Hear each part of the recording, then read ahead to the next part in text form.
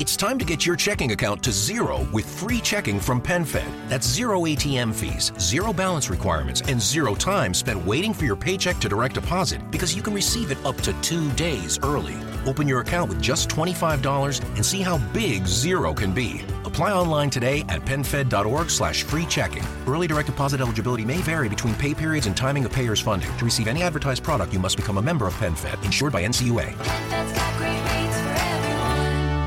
Welcome to the Stranded Technologies podcast. I'm your host and founder of Infinita Fund, Niklas Anzinger. In this show, we talk about how to accelerate the future. Our thesis is that many life-improving technologies are held back by institutional barriers. How can we unblock vast opportunities while mitigating against the risks? What ethical principles, rules, and regulations can guide us on that path? We will discuss these questions with entrepreneurs, policymakers, and industry experts. If you enjoy the show, please give us 5 stars and visit us at infinitafund.com to join the community. All right, today is February the 9th in 2033, and my guest is David Johnston. David is the Chief Strategy Officer at DLTX, the first public tech company run by decentralists who believe the future will be built on open public blockchains owned and operated by their users. David is a major crypto and DeFi OG. He was the chairman of the board of Mastercoin that facilitated the world's first ICO, initial coin offering, and he was one of the first people to analyze the Ethereum white paper. I want to use this episode to trace the history and understand the thinking of one of the leading thinkers in the field and its current beliefs, and give us a better sense of how we can build a more decentralized financial system or more decentralized Web3, or decentralize everything for that matter, and how much of it we should decentralize or what makes sense to decentralize or not. David, welcome to the show. Thanks. It's great to be here. I do love talking about decentralization, so happy to jump in. Great. We're going to go deep into decentralization. David, besides what I said, anything else you'd like to know listeners about you, to know who you are as a person?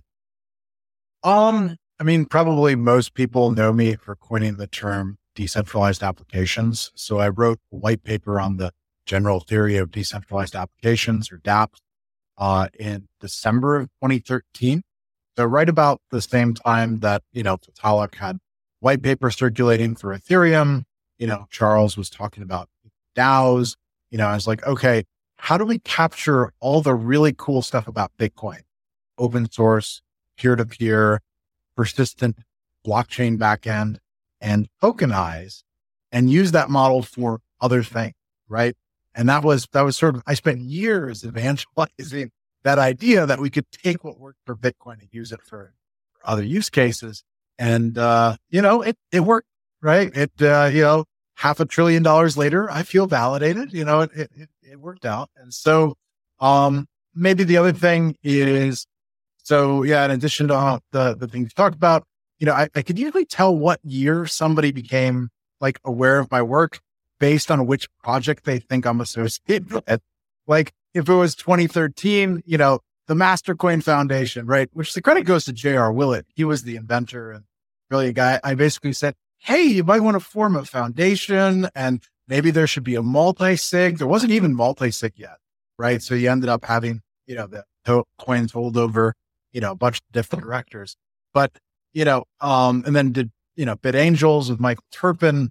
And so we funded a lot of the early protocols, but yeah, it's been a fun 10 years, maybe the other thing is, I put out there on stage in Coin Summit 2014, Johnston's law, kind of like jokingly, everything that can be decentralized will be decentralized. And people started tweeting it out and it became a thing. And so, I think those are sort of good touchstones for, if you want to know what I'm all about, is I really wanted to put out into the universe, this stuff is inevitable as men, right?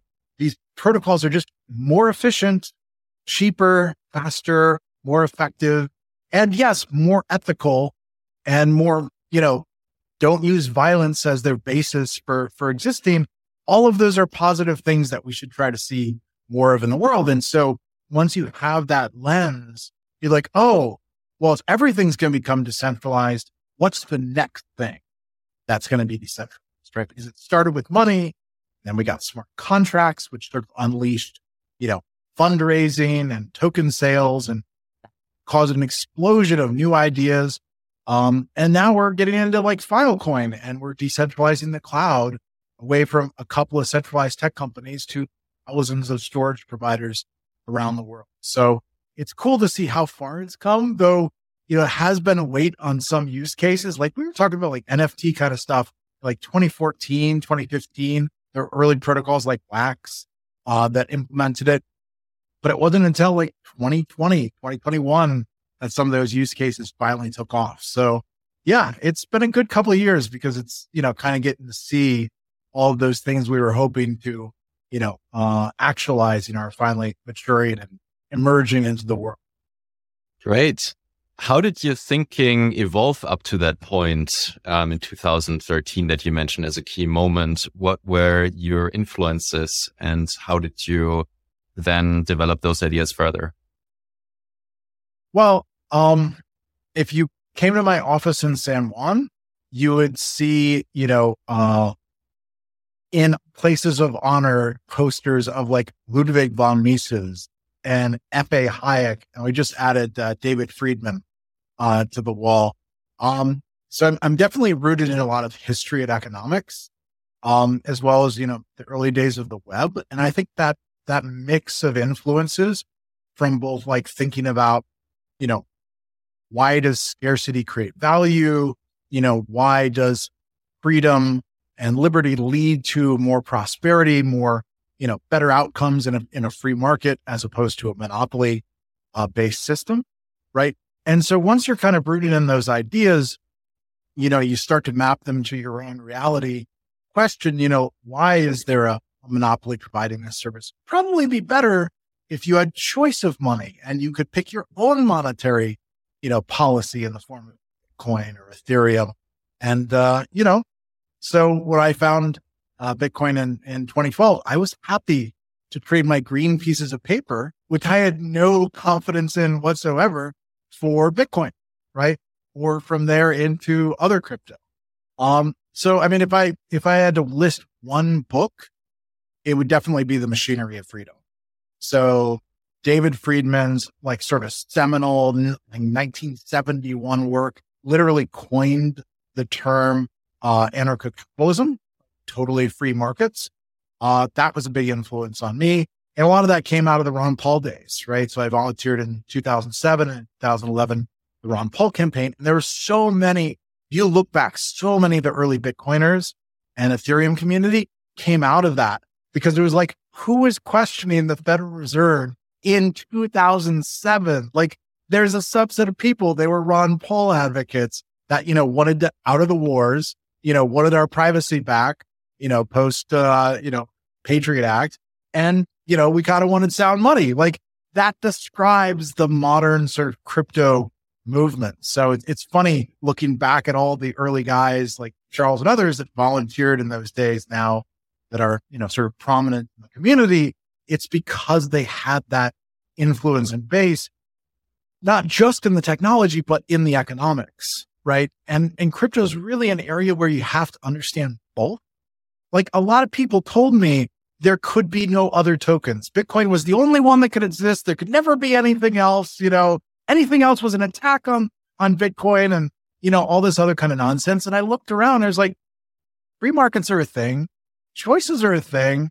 I see in all of technology that network effects tend to specialize, right? There isn't one network effect to rule them all, right? Google is dominant in search, but they got nothing in social, right? They tried. You remember Google Circles, right? It wasn't for lack of money or anything else. It's just they didn't own that mind space, that network effect around social that Facebook grabbed so early on and then continued to dominate thanks to acquiring, WhatsApp and other Instagram and other properties, right? And so, and the same goes for Microsoft. We're still using Office software, right? Arguably not the best software, but it's got such a large base of users and 600 million people effectively program in Excel, right? And they're not going to update that brain software to do anything else, right? Because, well, the other one doesn't quite do what I expect it to do. And I've already learned this, right? So network effects tend to specialize. And that was one of the big things that I argued early on is it's okay. This is a good thing. Yes. The early community split off and created Ethereum and that became smart contracts. That's fine. Right. And we're going to have something else like Filecoin that does something totally different with cloud. Right. And we see what Helium is doing with decentralized bandwidth.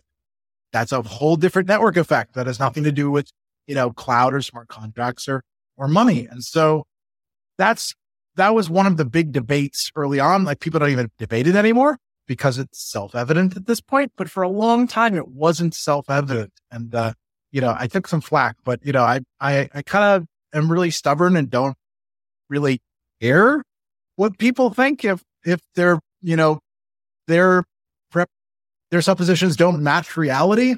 Like, okay, you do you, I'll be over here with, the real world, where my data tends to match reality. Right. And that's kind of a way that I like to think about philosophy and ethics too, is you can make a very utilitarian argument around, yes, this is also the most moral system, but yes, it also hadn't had the effect of producing the best outcome. Right. And you want both. Right. And having the best outcomes is also a good way to gauge whether you're doing the most moral. Right. And so anyway, that's sort of the weird set of, philosophical influences, whether they're, biblical when I was, growing up or, economic as I read about all the great economists or historical, I try to fuse those together with my early web 1 experience and be like, hey guys, this is something we can spread for everybody. And so it's been good, but, I've never gotten sucked into like one tribe, because things can get really tribalistic. I've tried to, be one step back and be like, I'm for everybody's success. Like Bitcoin winning is Ethereum winning, is Helium winning, is Filecoin winning, is all of us winning. Right. And so if I were to take a label beyond voluntarist, maybe it's freedom maximalist. Right. And whatever tool I need for that maximum freedom, I'm going to use that tool, right? And it's okay to use different tools. Great. Also economics and philosophy as a background. David Friedman, also a big fan of machinery of freedom. One book, if you haven't read that, that convinced that I think went even more on some of the things, deeper on some of the things that he said, and even more precise was Michael Huemer, The Problem of Political Authority. I think that really drove some of the messages home for me and sort of gave this consistent moral argument for freedom and decentralization. So how did you, from then, you said it took a very long time for this new idea to get adopted. I'm just very innately curious about that because that's something I've been always thinking a lot about. So how do you make a insight that you have, the one that you're describing, that you can decentralize everything, decentralized apps? How can you bring that to practical action? What was kind of the genesis of the idea becoming real applications and real things? So, it was really a confluence of different things, right?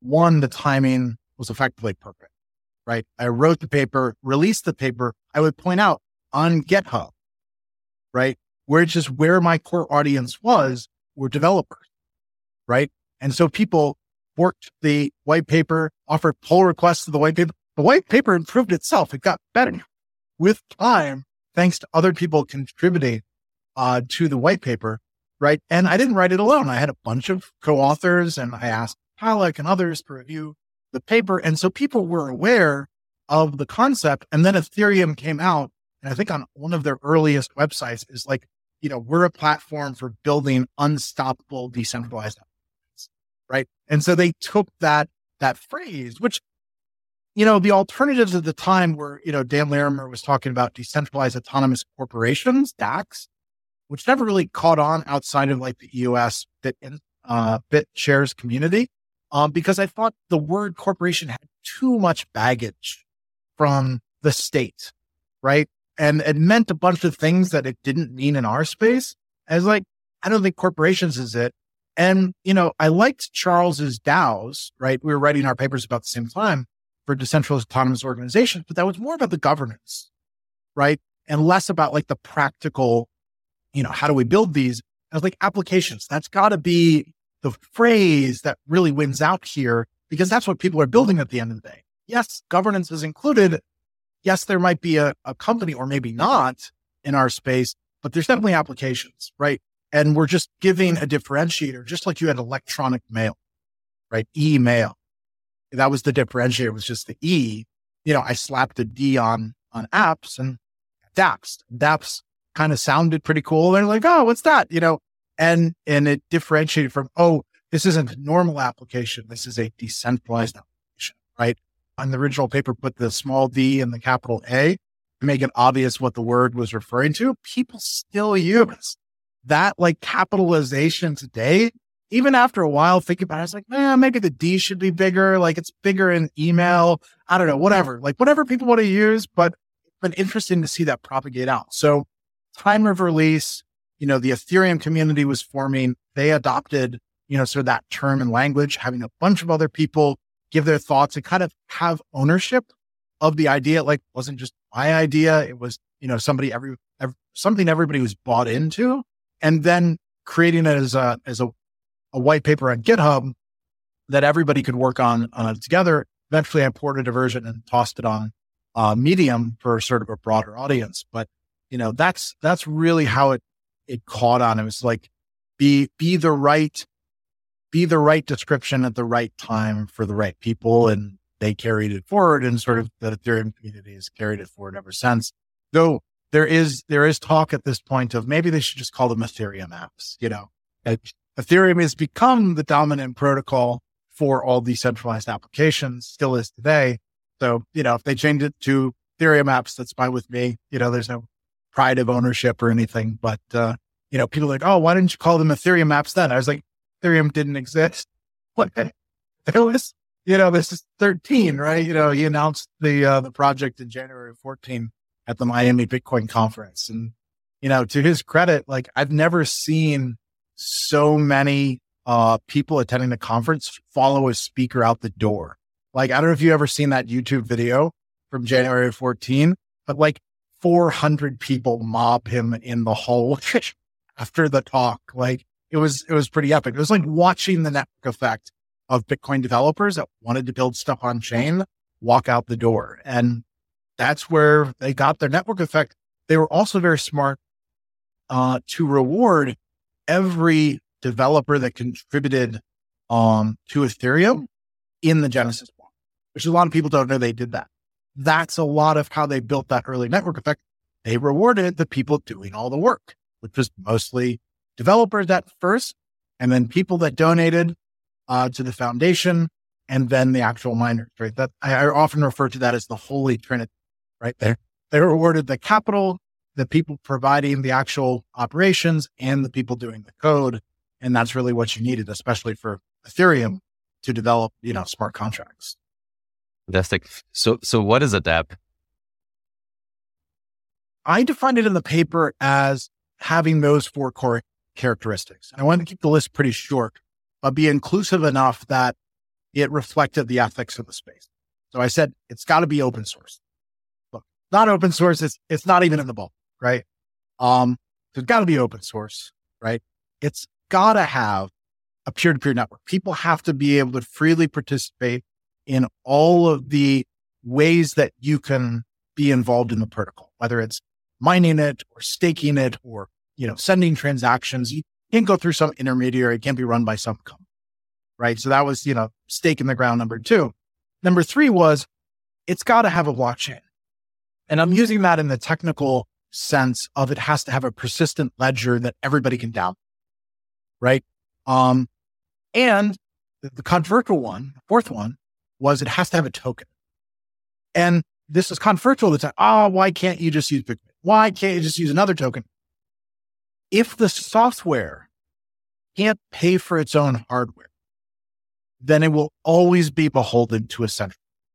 That was the breakthrough of Bitcoin, is issuing the tokens gave the software the independence, the neutrality of paying for its own hardware, right? What a concept. All of a sudden, there's no guy with a checkbook in the middle that if he's not cutting checks, the servers turn off.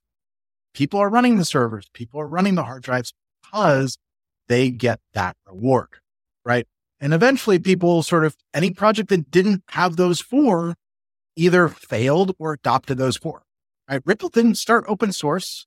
Eventually they're like, we got to open source this. And they finally got to open source, right? You saw Hyperledger and other people try to do, we don't need a token. We don't need a token. This is enterprise. They'll just run the servers. But then you lose persistence.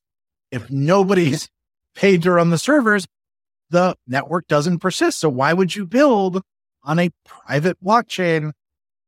Because it's not going to be there in a year if they decide to turn the servers off, right? So without persistence, you can't really have decentralization of a blockchain or of a dApp, right? And so it's got to be open source, got to be peer-to-peer. There can't be permission or privileged groups, people in the system. And, it's got to have a token. And eventually there's a lot of debate in the community, but eventually those won out as sort of the predominant model, and looking back, I don't feel like there's something I should have added or something I should have taken away. I think you got to have those four, right? And you can have a lot of other variation about how those are done, right? Different consensus mechanisms, staking, proof of work, I'm not, sort of religious about those. Those are choices in the system. But as long as it produces those four outcomes, then I think you're on the right path for building a real decentralized system. Yeah, the token idea, isn't that kind of hyper economizing the whole project, right? So it's the token is in a way an equity of the project, right? So if the project is very successful, the token grows in value, but you also use the token as a means of payment for like developers and core contributors, right? So and it's infinitely divisible, and what's interesting about it, you don't need these lawyer contracts for it, which is how you would do it sort of in the traditional venture financing or corporation system where you have like equity, safes, or whatever else. I wonder, how does that play out from the perspective of a developer? Are they thinking about incentives the same way that we do? Or is there also a component of, I just want to get paid for the work, and it's just, give me something that's easy to think about? So, it depends on if you're building a layer one, if you're building a layer two, if you're building an application. I also sort of laid out the paper, that sort of idea that there would be different layers in a blockchain, right? And not everything needs to be a layer one. You're going to have a layer two for scalability, though it wasn't literally until this year, I think Polygon finally passed Ethereum for a number of transactions. So now for the first time, a layer two is finally really serving that purpose of providing scalability on top of layer one, though we've been building layer two since like 2015. Factum was the first layer two built on both Bitcoin and Ethereum, but maybe 7 years too early, right? And so, it's like all about timing. And so it depends on the layers, for a lot of applications, there's so many ways to get paid now. And I consider the token the way to monetize the open source. And I think about most of them from a utility perspective, right? And that's how we ended up with language around utility coins, security tokens, currencies, these are all different things. And then you have, now talk about, okay, this is representing a real world asset, right? And so you have all these variations. And honestly, Switzerland and some of the European jurisdictions are light years ahead of the US and North American jurisdiction in general, with the exception of Puerto Rico, because they've embraced this, right? This is something that and become a huge industry for them. They've gotten all the foundations, moved to Switzerland starting in 2014 with Ethereum. And so, but it can be as simple as charging for your app. Once you have, the tokens, you have options around staking. I think you really have to think about the economics and tie them to the most important function in your, right? For Bitcoin, maintaining the ledger, for Ethereum, it's very similar. For Filecoin, it's about storing data, right? And rewarding people for storing real world data. In Helium, give me proof of coverage, show me you're actually, providing connectivity. And so the ones that have been successful is you don't want to like shove a token into something that, it's going to be another currency. We got a lot of currencies. I don't know if we need another one. There's a bunch of good options. You got DAI if you want a decentralized stable coin, you got Ether, you got Bitcoin. But that's kind of what, if they haven't studied economics or haven't thought through the model enough, that's kind of what they go to is it's a payment token or it's a currency. That's usually not the right answer. I really like the Filecoin model where what you need is honest and persistent storage of data over time. How do you get that? I'm going to pledge some token. These tokens have value and I'm going to lose my pledge if my storage goes off, right? So I'm basically providing a, bonded collateral that's locked in the protocol that if I don't do what I say I'm going to do, I'm going to lose it, right? That was a really smart way of building their token economics. And so a lot of protocols have started using that approach. Like, okay, we need this honest actor to do something that's hard to prove on chain, put something at risk, right? Have them put value in the system. And as long as that value is greater than they would get by cheating, they're not going to be incentivized to cheat, right? Because blockchain is getting to the point in the tech stack where we have to include oracles, right? This is smartcontracts.com, which launched Chainlink. Everything in the real world has to be attested on chain somehow.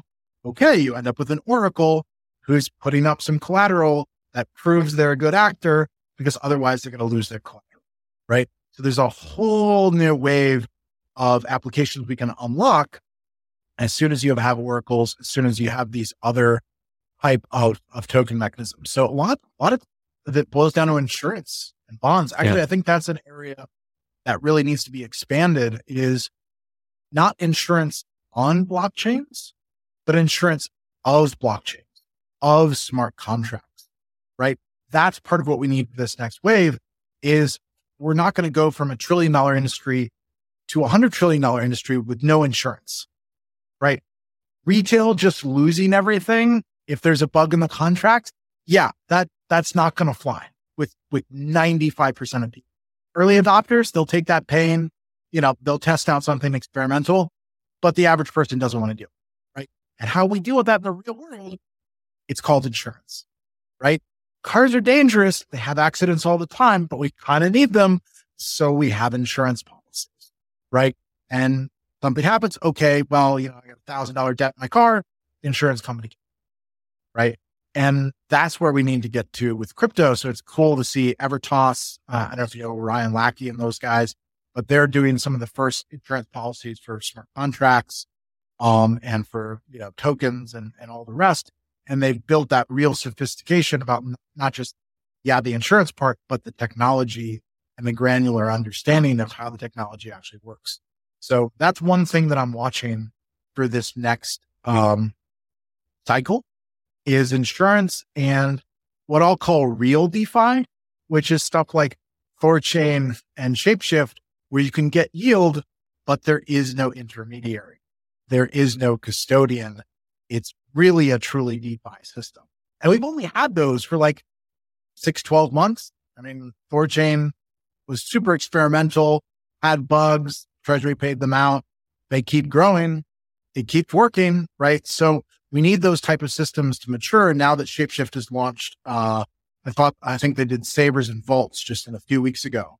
So now I'm seeing a huge increase in the amount of usage on Thorchain because now there's a super easy interface for pushing a button, getting DeFi, and not handing my keys to Celsius or some other intermediary to get that yield, right? Because that use case hasn't gone away, but it was taken over by, let's call it DeFi in name only players who were using the terms, but it didn't work like that. And some of it, the technology wasn't there 3 years ago, right? Can you explain the concept of an oracle? Maybe using insurance as an example, because you mentioned what oracles do, and I must confess, I don't fully understand it yet. you say they sort of have this link with this off-chain event and bring it on-chain, right? So is it like, when an event happens in the real world, this hurricane happened. So this is kind of the off-chain event that triggers the insured event. How does that relate to what an oracle is doing? So yeah, let's take that example. We have a smart contract. It's an insurance policy. I'm insuring you for $1,000 if your car is destroyed in a hurricane. How do I know a hurricane has happened? Well, nothing on the blockchain, that can record the weather. And so you need an oracle to say, I'm writing this data to the chain. A category 1 has hit Honduras. I can validate that, and everybody else can validate that. Maybe you have 10 oracles or whatever number you want to validate that. And we're all bonded, and therefore collateralized and incentivized to be good actors. Okay, that attestation, that, them writing that data to the chain triggers our smart contract. Their oracle of inputting that real world data triggers our smart contract. I pay you out $1,000. You can fix your car from the hail damage or tree that fell on it or whatever from the hurricane. There's an infinite number of examples you give of that. Like, we have a contract around the price of gold. I'm supposed to give you an ounce of gold if it gets to, $2,000. The point is, we kind of agree.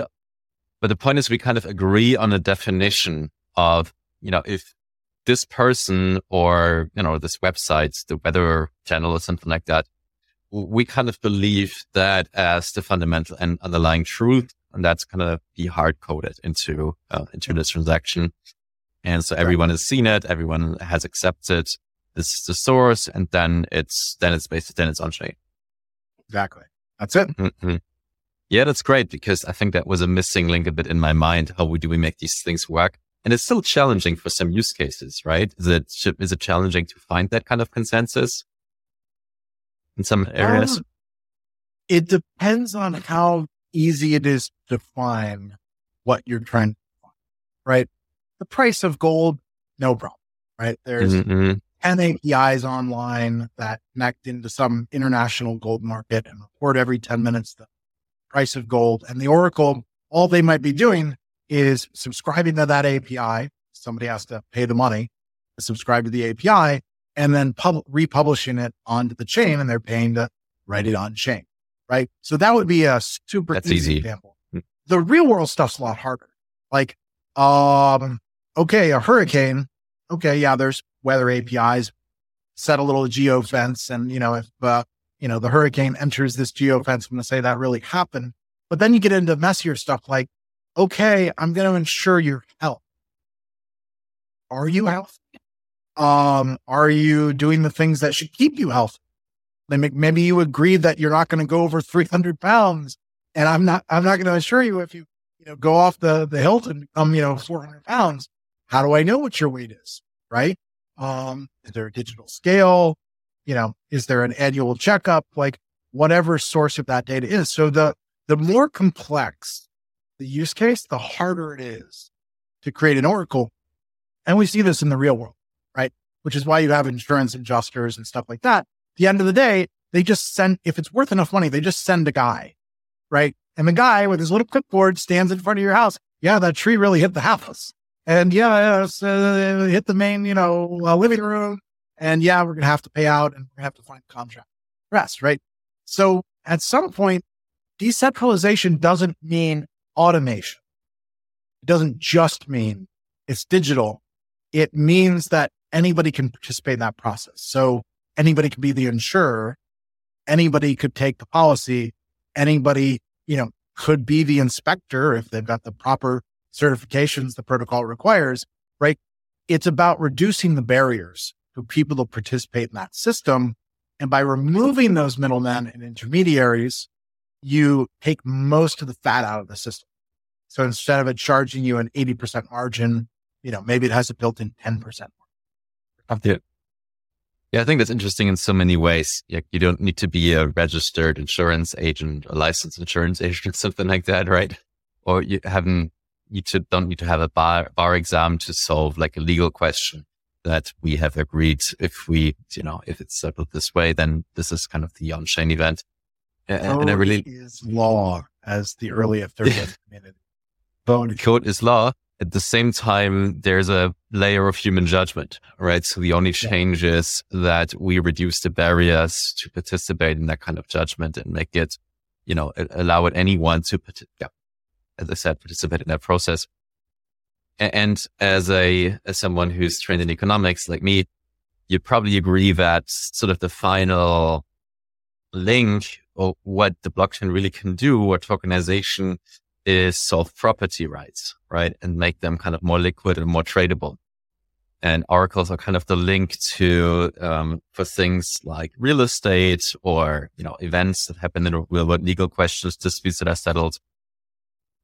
So, to bring really solve questions of property rights on chain visible for anyone. I like to say it's not very often that humanity changes its accounting system for all of the world's assets, right? And that's what blockchain is.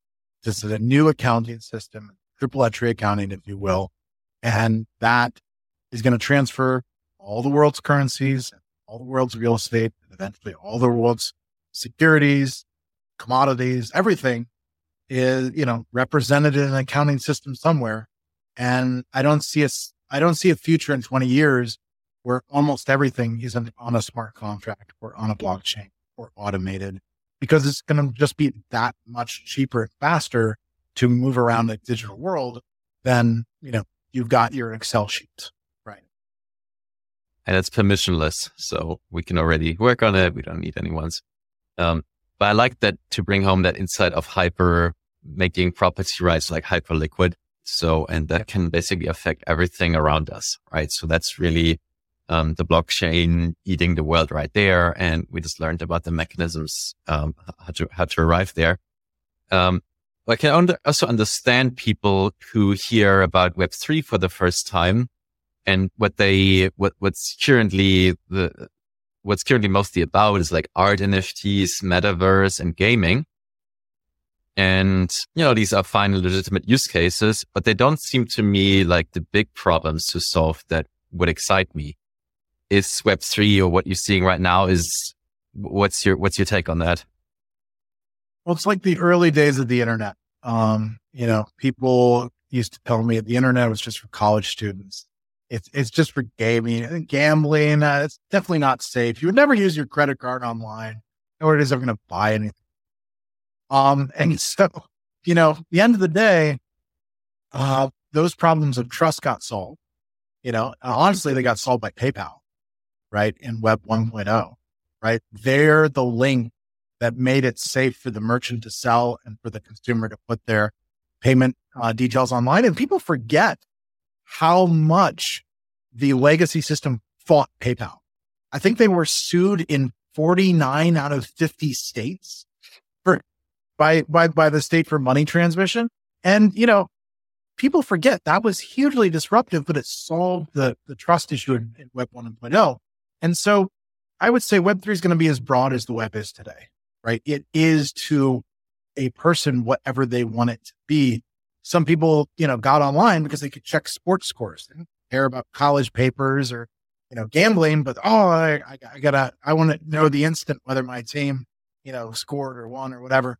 And, for other people, it was different, right? I got an internet connection because I was day trading stocks during the .com bubble in the 90s. And that was the justification for getting my dad to get an internet connection to our house, because before I had to go to his office and use his office, right?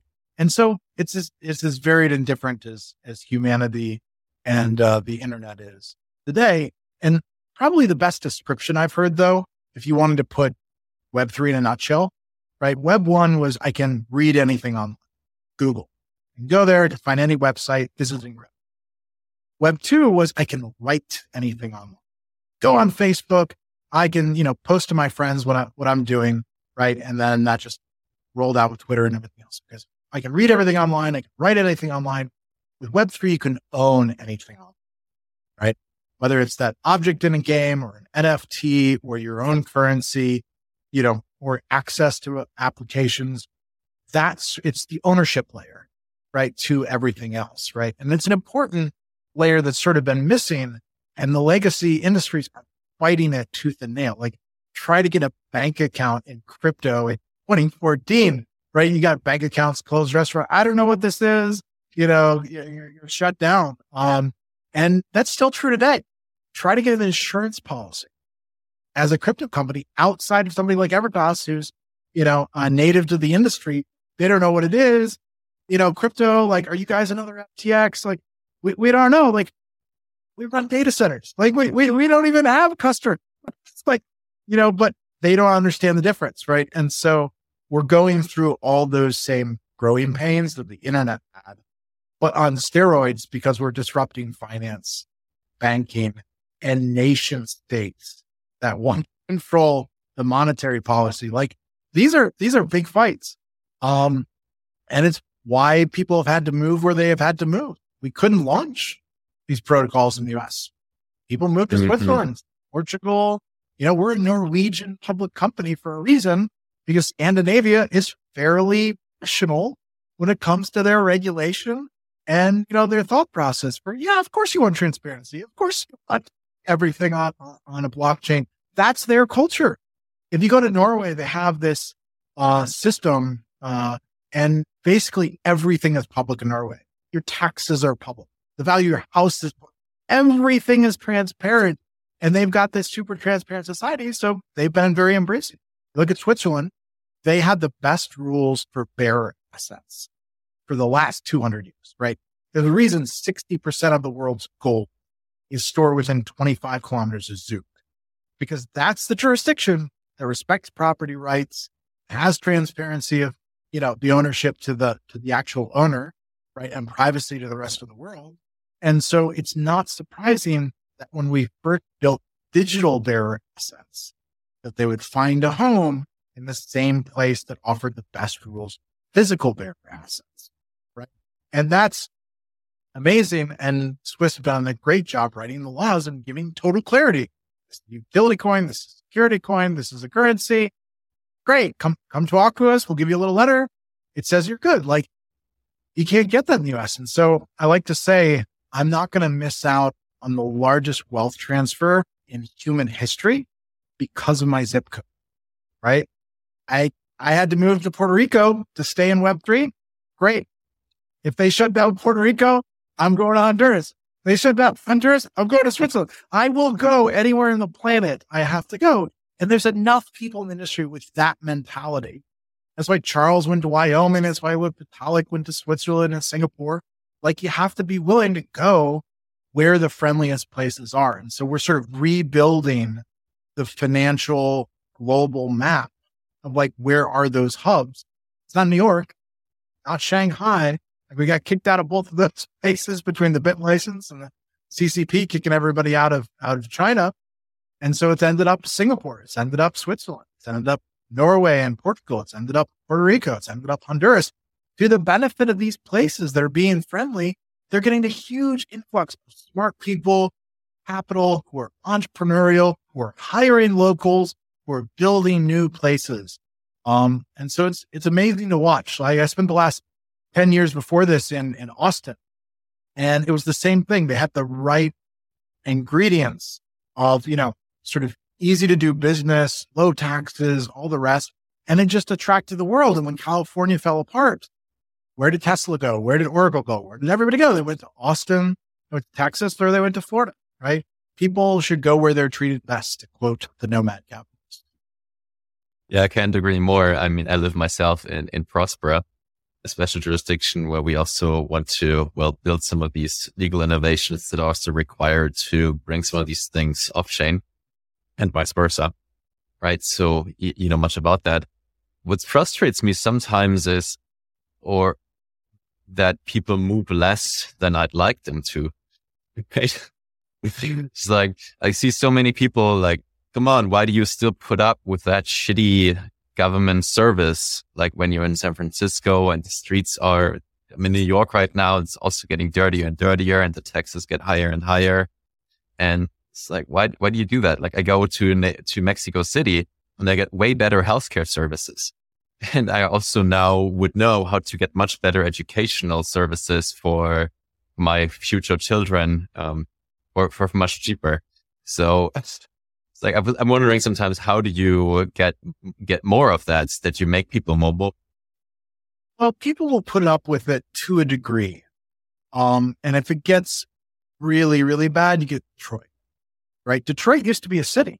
It used to be 1 million people in Detroit. It used to be Motor City, literally, the hub of automotive and everything. There's 400,000 people left in Detroit. There's no meaningful economic activity growing there. And so you can go down that path and San Francisco might just be the next Detroit. Like, that sounds shocking. Oh, it was the hub of innovation. Like, yeah, so was Detroit 50 years ago, right? But like, if you go full socialist, that's what you get every time. And so people just have different breaking points. Maybe they still had a good job there, and so they could put up with the high cost of everything and the artificial constraints on, expanding and growth.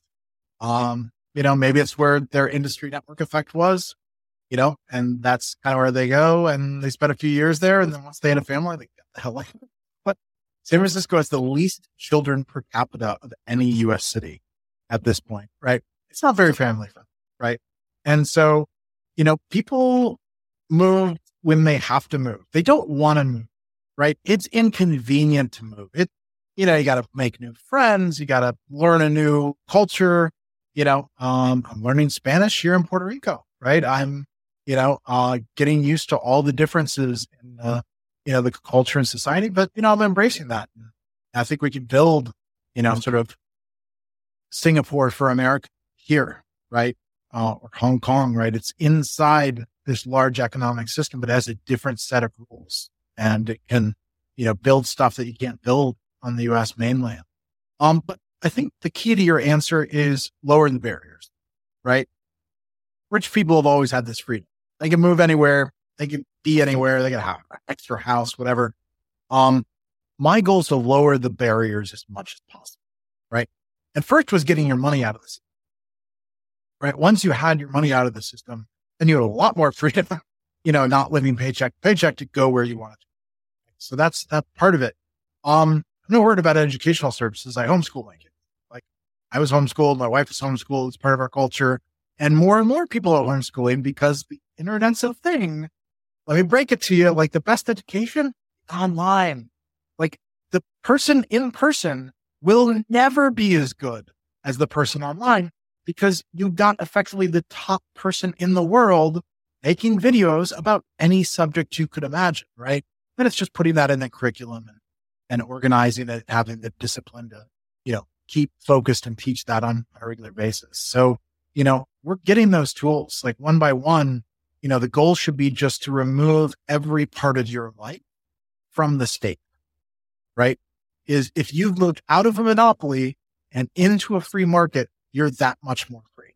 And it's your money, it's your education, it's how you work, it's where you live. And so we're making a lot of progress. I think it's actually an incredible time to be alive. I was involved in, libertarian efforts in the early 2000s, right? And they were kind of a disgruntled group. Like, they'd been talking for 30 years about the need for more liberty, but they had been trying to convince and change a political system, right? And I tried that. That was the Ron Paul attempt, right? But what you realize is if you go down that rabbit hole, there's no reforming the state. You cannot reform a monopoly. All you can do is take it over, but then you haven't changed anything, right? And so the key is to be that alternative, to go outside the system, create an alternative that's more attractive, and people will come to it. And that's obviously what's happening with crypto. You've got 150 million people, that have flocked into cryptocurrency and value there. But honestly, the place that's having the biggest impact, it's not in the Western world. Where's the highest adoption rate in the world? Nigeria, Turkey, Vietnam, Argentina. These are countries where they're just free enough to be able to get the crypto, but not in a place where their local currency is any good. So you're getting close to 50% adoption rates in these countries, right? You got El Salvador doing their thing. They're close to 100%, like at least in theory, as far as signing up to wallets and having access. And now you're seeing it in Honduras and other places. So, that's where it's taking off, where people have the pain point. If you're sitting on a cushy job in the West, yeah, you go home, you watch Netflix, you relax. Yeah, the road's kind of broken. Yeah, the services kind of suck, but what can you do? Right. And so, the goal is to lower those barriers as much as humanly possible. One program that I'm helping sponsor right now is called Patrimonio. And there's a website, patrimoniopr.com, that people can go to and sign up if they want to move to Puerto Rico, especially if they have a job in tech or anything that can work remote. They've changed the law here in Puerto Rico. You don't have to set up a local company anymore to work remote. So now you can move down, you can earn your same salary at your same company, but be taxed at a much lower rate than you'd be paying in California or New York. And especially given Puerto Rico has 6 million Puerto Ricans living on the mainland. There's huge diaspora that would love to move home, but they haven't had the opportunity before where the jobs were there, right? And now things are remote first. With a lot of companies, they have that opportunity, right? So those are the kind of initiatives I want to push. We're like, how do we lower the barriers as much as humanly possible? Like it's all tax programs. How do I sign up? And I don't have an accountant or a lawyer. Like we're trying to automate every step in the Act 60 program and make it accessible to as many people, especially Puerto Rican, that want to move back and rejoin their families as humanly possible, right? So those are the kind of things I want to do, is donating and building, and Patrimonio is a for-profit company. The idea is to make money helping people move back so you can sponsor more people to move back every year, right? And get that flywheel going of, a reverse brain drain, right? That's the irony. Like people used to leave Puerto Rico. The opportunity was in New York. Now that New York is, closed for business, I have a bunch of New York friends that all moved to Puerto Rico because this is where the opportunity is, right? So it's reversed what it was 40 years ago. So that to me is a very encouraging trend. I get a call almost every week from a friend moving down to Puerto Rico. And I'm like, great, here's where you get your office. Here's where you get your house. Come to the community barbecue. We'll see you next week. Like that's the kind of stuff you want to do for people that you want to join the community and encourage. Yeah, you're echoing a core theme of this podcast, right? So a lot of innovation that we really need to make the world a better place, like in medical technology, in education, in real estate and all sorts of finance. They're just outlawed, or they're not able to do them. They're outregulated in other countries. So if you work on, a drone startup, or if you want to do nuclear power, hopefully at some point, or if you want to work on a medtech startup, do clinical trials, which we're already doing in Prospera. So then go to these places where that lets you do those and find and build a community to do it. For crypto and blockchain, I suppose, especially for Americans, Puerto Rico is big, right? Because of the tax advantages, right? Sorry, you have the double taxation thing. And it's not even just the taxes, it's the regulation. Because you have to remember, in the U.S. context, the federal government is supposed to be fairly narrow. If you read the Constitution, right, there are enumerated powers that the federal government has. Unfortunately, one of those powers is taxation. And so one of the few ways that a law can stand up to Supreme Court review is if it's a tax law, right? So even the healthcare law was a tax law. Like if you didn't do it, you're going to get a tax penalty, like because that's what would stand up in the Supreme Court. And so what's unique about Puerto Rico is they're not federal taxpayers. They're Puerto Rican taxpayers. They have their own parliament. They have their own governor. They have their own local taxes and thus their own tax code. They get to write all those regulations. So all Obamacare doesn't apply here.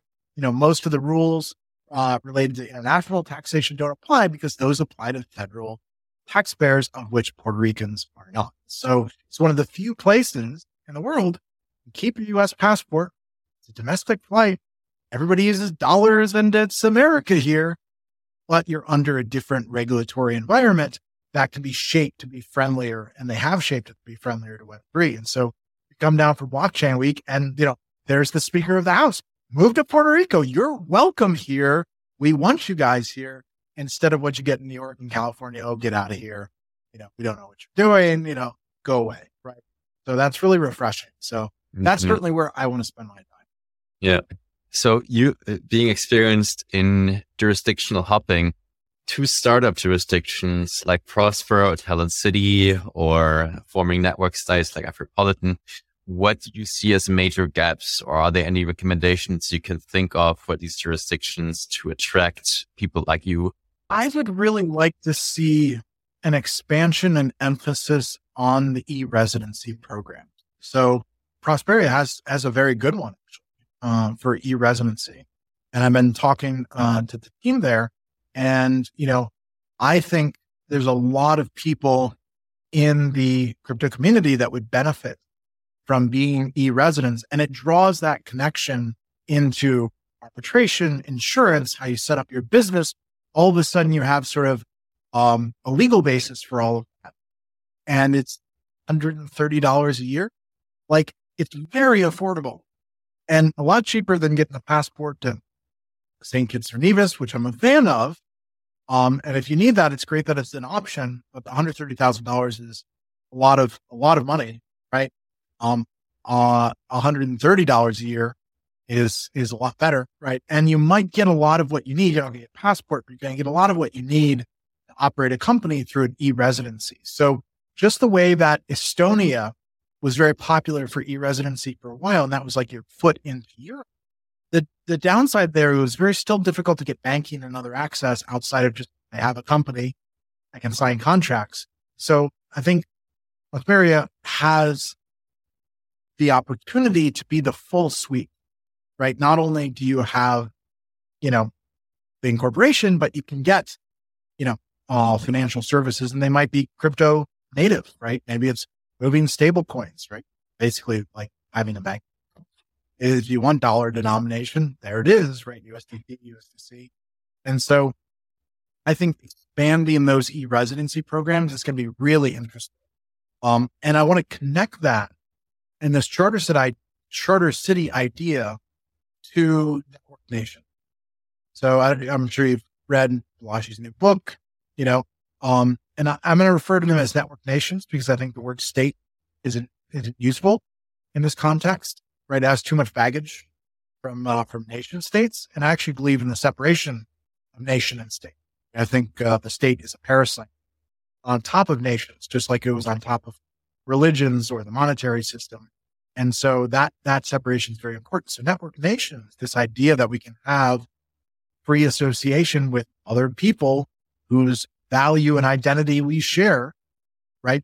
I think you're going to have a network nation for Puerto Ricans, for the Swiss diaspora, for, Israel's done a great job of this. They have the whole right of return program and, sponsor you to come back to Israel, right? So there's all these examples of global communities that aren't in one physical place, but they have that social business connection that's hugely beneficial, right? And so I think that's sort of the rebirth as we get away from nation states towards network nation. And connect that into the idea of, okay, there are places that will embrace this area, Puerto Rico, there's places that have this concept. Like behind me, I have my Puerto Rican citizenship. Like it's under my U.S. citizenship. Most people don't even know you can get a Puerto Rican citizenship. You can, doesn't give you another passport. That's that identity, and that identification of I'm with this group is very interesting, and scaling that globally as a network, right? And that's the ultimate way to remove the barrier. Oh, I don't have to move. I can sign up online. I make a $130 donation and they give me an e-residency. Great. So, I'm donating to a few projects right now. One is networknation.org, which are working on tools to connect staking and liquidity provision and those rewards to donating to network nations and getting e-residencies. So looks like the code's coming together on that project. But I love, supporting projects and initiatives like that. So, I think that's the ultimate way we're going to get there, is once you get most of the benefits from a jurisdiction just by signing up online. And we're really close. Fantastic. I have so many more questions, but we're getting close to the end of time, and we didn't even get to talk yet about DLTX. Do you want to tell listeners a bit more about DLTX and what you're building? Sure. I'm a decentralist, right? So it's almost kind of funny or ironic to end up running a public company, right? Which is sort of so rooted in the state. But what I realized is, for us to take the industry to the next level, we have to be able to access public capital, right? And there's like $50 trillion stuck in the public markets, right? How do we move that value into freedom tech, right? You need a public company, right? That gives anybody with a brokerage account the ability to type in 4 letters, DLTX, right? And the Norwegian exchange last year, or 2 years ago now, got merged into Euronext. So effectively, all Europeans at this point can buy the shares because it's part of the main exchange with a common trading book between Paris, Dublin, Norway, and everywhere in Europe. And so, that's the stage we need to get to, is take the capital from those public markets, put it into open source decentralized systems, and really drive the benefit that way. And it makes a super easy way for people that maybe aren't going to be comfortable technologically. How do I open a wallet? If I do, where do the tokens, go? How do I report them? All these questions go away if you can just buy us, right? They've already got the brokerage account. They already got their 401k in there. Got their money in that system. That is such an interesting bridge from the legacy economy to Web3 to have a public company. And so that's why we called it DLTX, Distributed Ledger Technologies, like literally the name of the industry, right? In the most sort of boomer friendly, non-threatening, decentralized distributed technology, right? And so that's sort of the dream for DLTX. And we've really hit on Filecoin as really something that's gotten traction, has reached multi-billion-dollar market cap, that we run data centers for in North America and have partnerships in Europe. And actualizing a decentralized cloud is, I think, the whole next level of this industry. Like all the smart contracts, all the websites, all the applications have to store the data somewhere. They need compute resources. They need all of these things that a cloud provides. Let's do it in a neutral, open source, way that anybody can access and anybody can be part of. So I think that's sort of the next critical building that we need as an industry, which is why I'm focusing all my time on that. Beyond the open source projects I donate to and where I try to, add some thought leadership and write some article. That's my big focus is, it's not enough to write about it, or campaign for it. You got to roll up your sleeves, got to build something. Right. So I've been an entrepreneur my entire life. And so I can't resist rolling up my sleeves and getting in to the details. So, but a great adventure so far. We're in our 3rd year. It's interesting. It used to be, we basically did like a reverse merger, business combination agreement and a share exchange agreement in Norway. And it used to be a mining, like metals mining back in the day.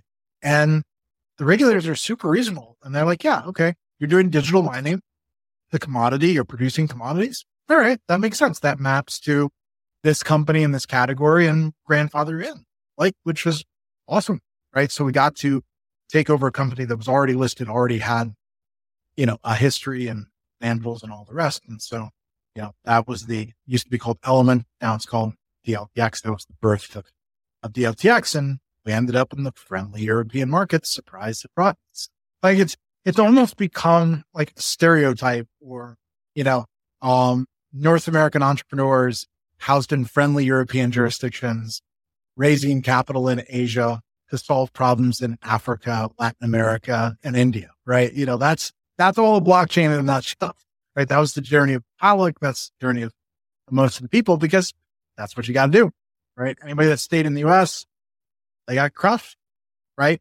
So people moved to friendlier jurisdictions. So for DLTX, our goal is just to be that leading company that gives people such easy access to this whole Web3 category.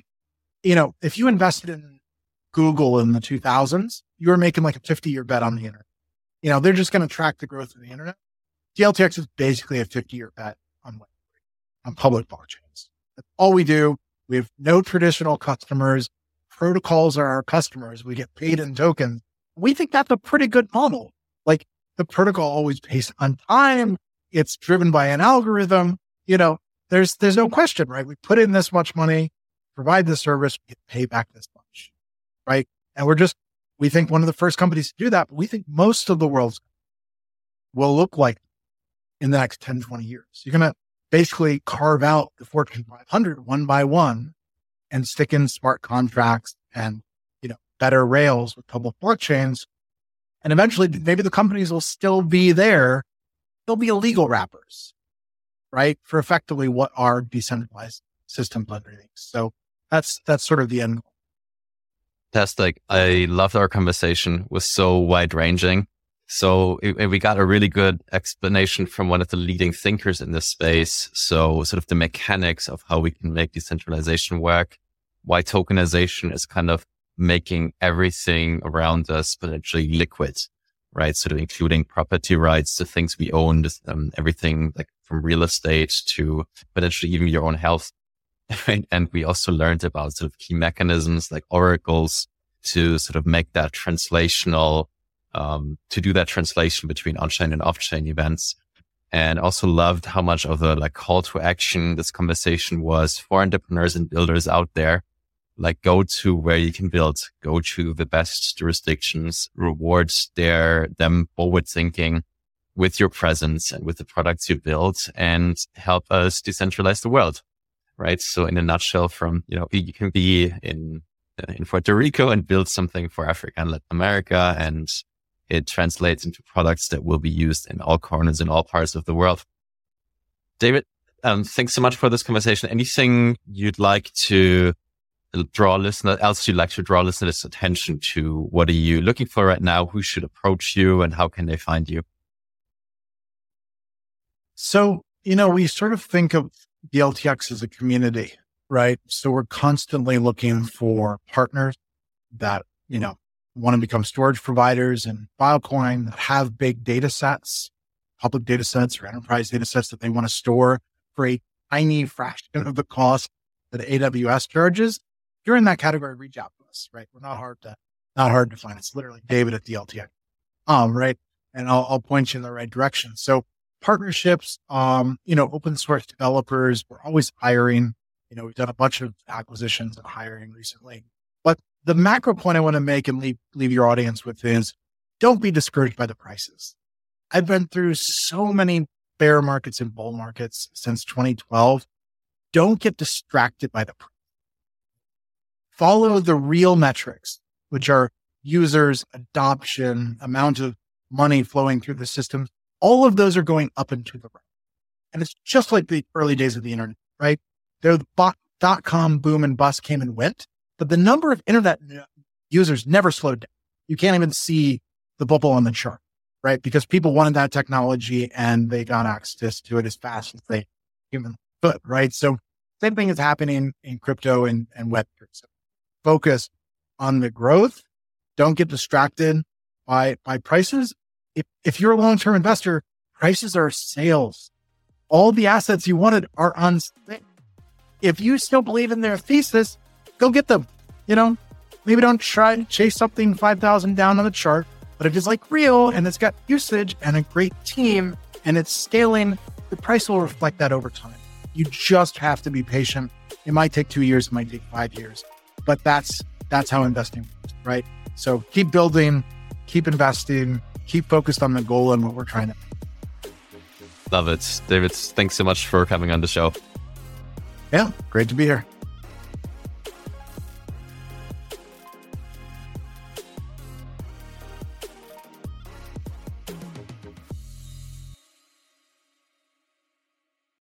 Lucky Land Casino, asking people, what's the weirdest place you've gotten lucky? Lucky? In line at the deli, I guess? Aha, in my dentist's office. More than once, actually. Do I have to say? Yes, you do. In the car before my kids' PTA meeting. Really? Yes. Excuse me, what's the weirdest place you've gotten lucky? I never win and tell. Well, there you have it. You can get lucky anywhere, playing at LuckyLandSlots.com. Play for free right now. Are you feeling lucky? No purchase necessary. Void where prohibited by law. 18+. Terms and conditions apply. See website for details.